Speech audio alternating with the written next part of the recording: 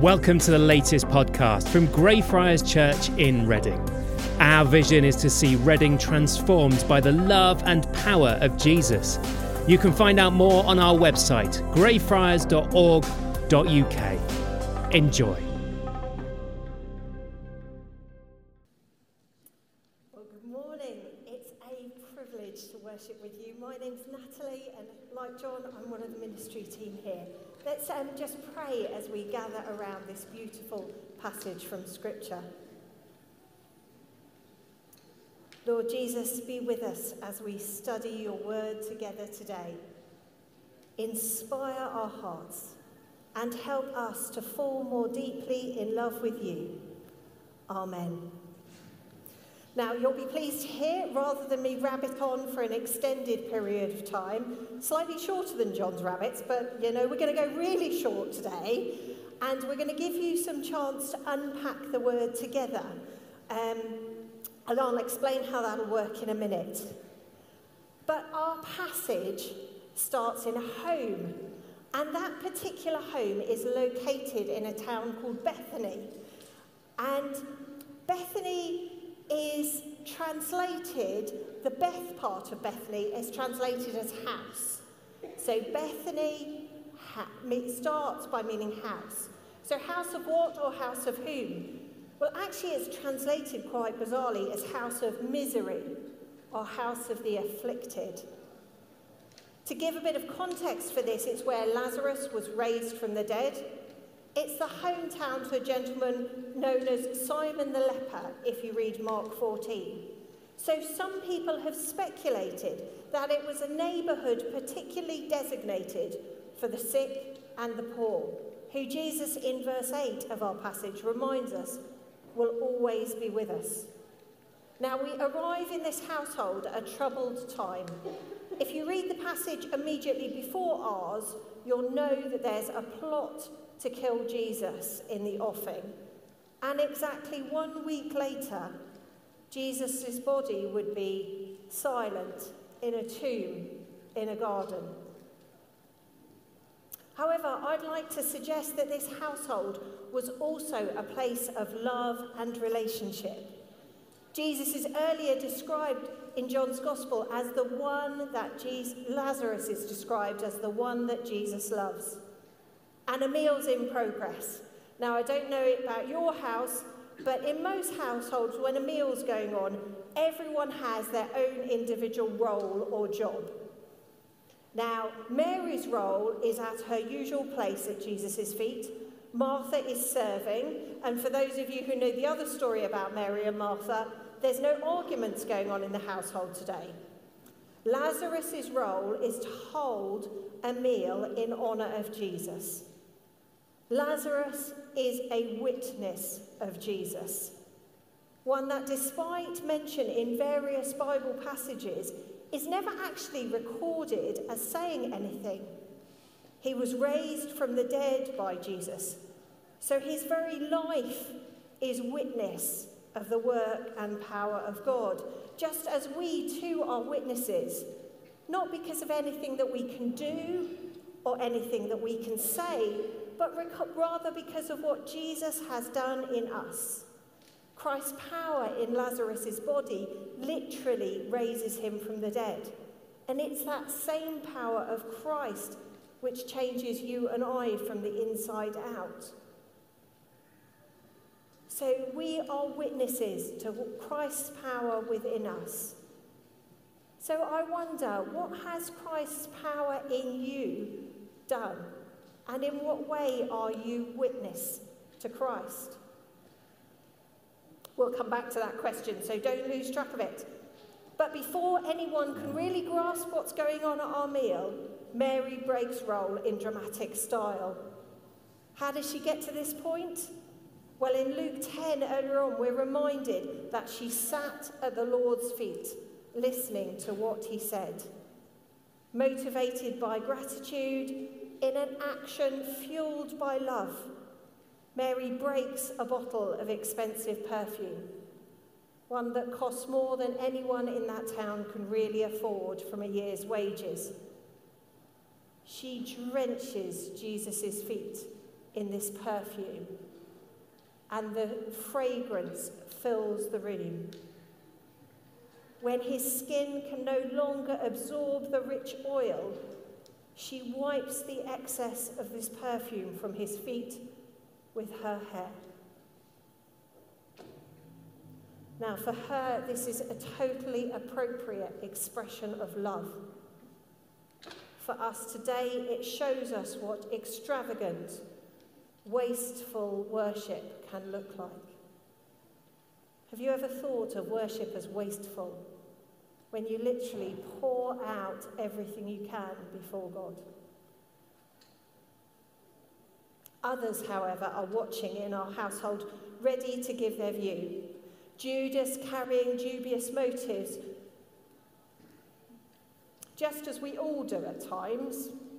Dubious motives, occasionally, yes. Judas loses the plot. While his heart may not be in the right place, some might argue that he has a point. Why so lavish in worship when this money could be used better elsewhere? To those who look in on us today, who've yet to fall in love with Jesus, there may never be an explanation of worship so extravagant that it's worth pouring out a year's wages on it.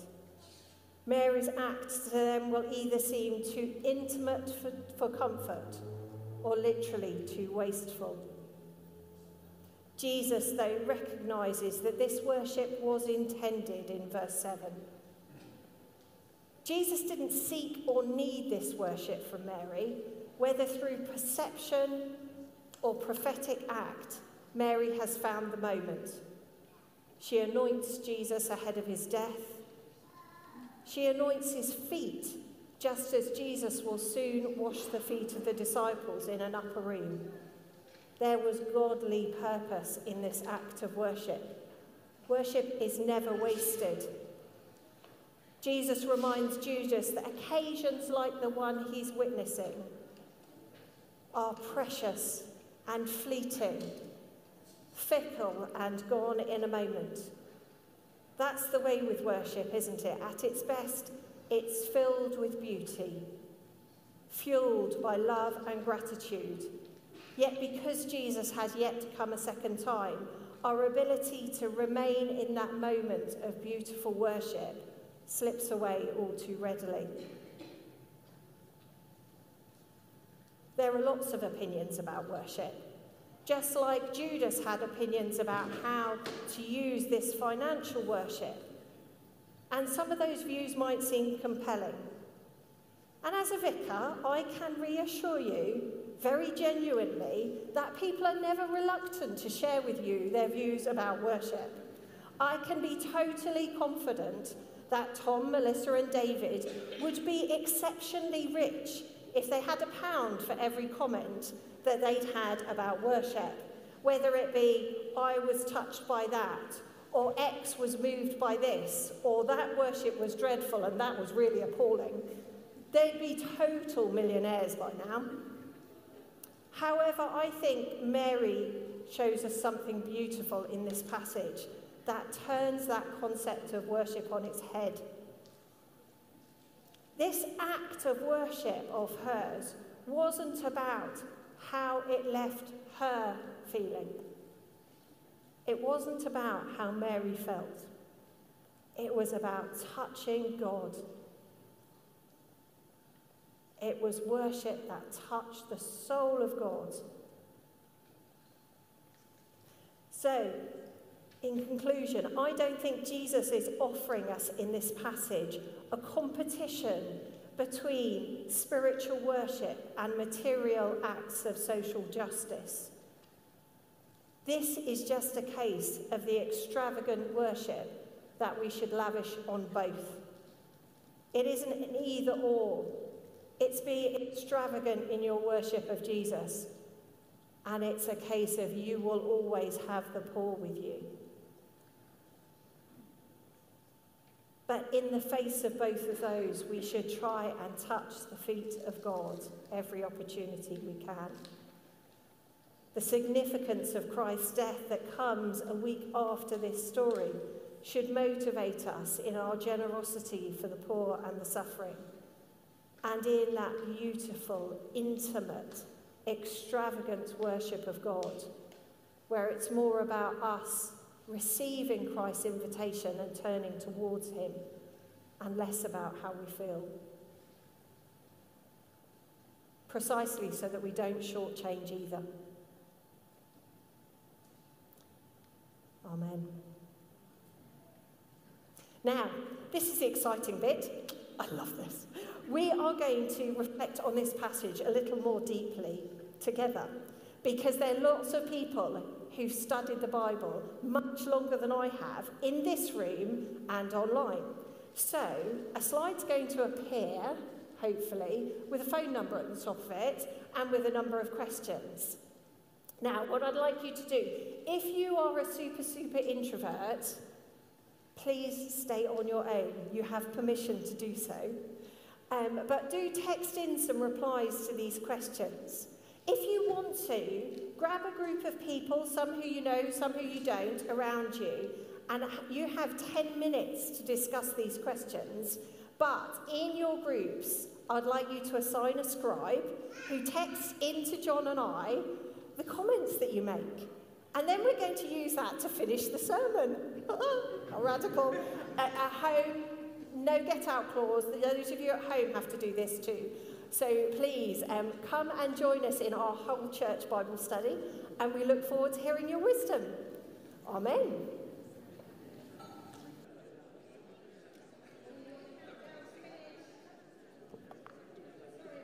Everybody, I hope you're enjoying your discussions.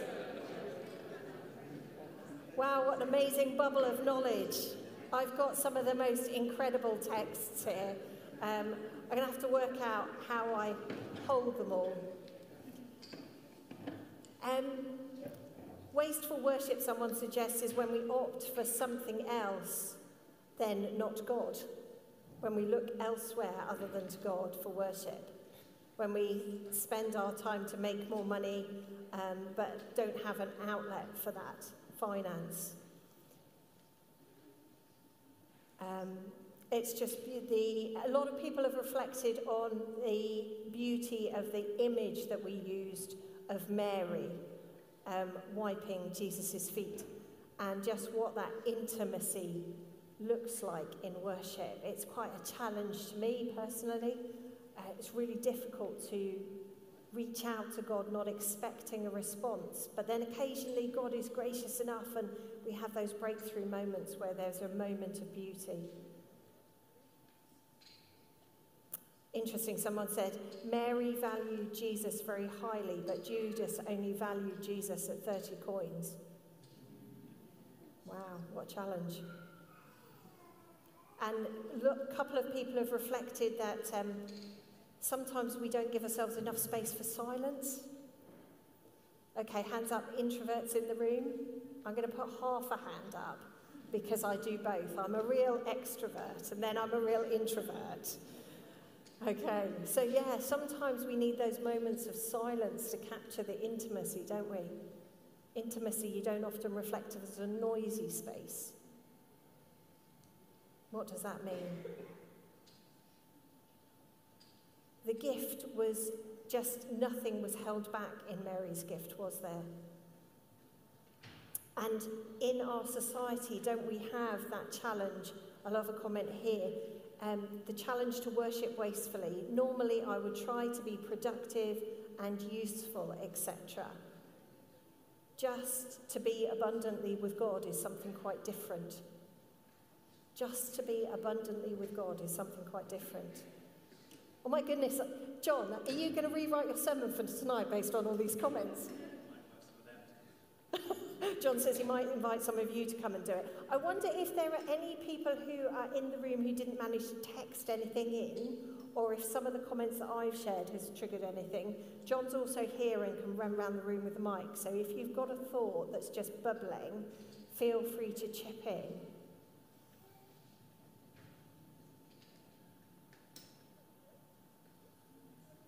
Fabulous, thank you.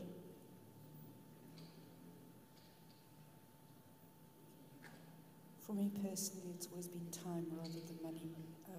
Time is very, very precious. And so spending 2 hours not doing anything is costly. So just that thought about time being something costly and not doing anything being really, really difficult. I've got a comment here whilst John's walking elsewhere. Worship is not about consumerism. We're struck by the picture and the intimacy of the act, letting go of something we consider to be valuable for our lives for something more valuable. Wasteful worship makes us consider giving joyfully. We've heard this passage so many times, but it brings a useful new way of looking at it. So thanks to Dan Bright, who suggested the title and the passage. And yeah, so picking up on that last comment, I think wasteful worship perhaps is worship that looks foolish to the world. So maybe getting up early to pray, or, like we said, giving up time or money for God. Brilliant. We've got a reflection about social justice and worship later on in our sermon series. Oh, I'm trying to work out if someone's doing this to do their hair or whether they're putting their hand up. What grabbed me most was how Mary had prepared for this meeting by obtaining this expensive perfume. Her motives are criticised by Jesus and probably many others, but she knew what she needed to do and didn't waver. Somebody else asked, did Mary buy this for this event?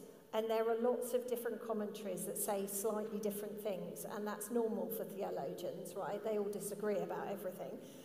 One of the comments was that it might have been the burial anointing material that was left over from when Jesus raised Lazarus from the dead. Others have suspected that it might have been bought for when Jesus passed away, and then obviously was used ahead of time. But there are lots of different reflections on why this was purchased, whether it was purchased particularly for this moment. So no resounding agreement amongst theologians on that matter. Let's see, there was one more that I found. It comes back to that thing about intimacy. Intimacy and the power of focusing on God rather than our comfort of worship. And expressing worship in public being quite a challenging thing to do. So I don't know about you, but I've been on a bit of a journey with comfort in worship and what public expression of that looks like. And sometimes it's a bit like growing a muscle. So when my son Tom was quite little, he went along to swimming club, and I used to take him, and because I took him, I then got co-opted into coaching and had to be trained how to coach. And one of the things that you do with people when you're trying to help them learn to swim is build up muscle memory. And it's like this repeated action of doing a stroke. Your muscles remember how to do it as well as your brain. And I wonder if it's a bit like that with worship sometimes. We need to build up muscle memory of learning how to worship in a beautiful way, so that we can grow and so that we learn to be more familiar with the Holy Spirit's voice in our life, calling us to know God the Father and God the Son in a more precious way. Anyway, there's so many comments, I can't capture them all, so apologies if I've missed one of your really fleeting comments. You can come and find me after the service and remind me of which one of these beautiful comments were yours. I can't attribute them because they've just got mobile phone numbers, so there you go. You are allowed to give your comments in private. So let's just take a moment to pause and imagine ourselves in that room with Jesus. So you might want to close your eyes if you're comfortable with that. Just imagine what it felt like for Mary, touching Jesus' feet and anointing them with the perfume. How did her heart feel when she knew she was going to break open that bottle just before she poured it? What did it smell like as she took the lid off? What was her reaction when Judas got upset?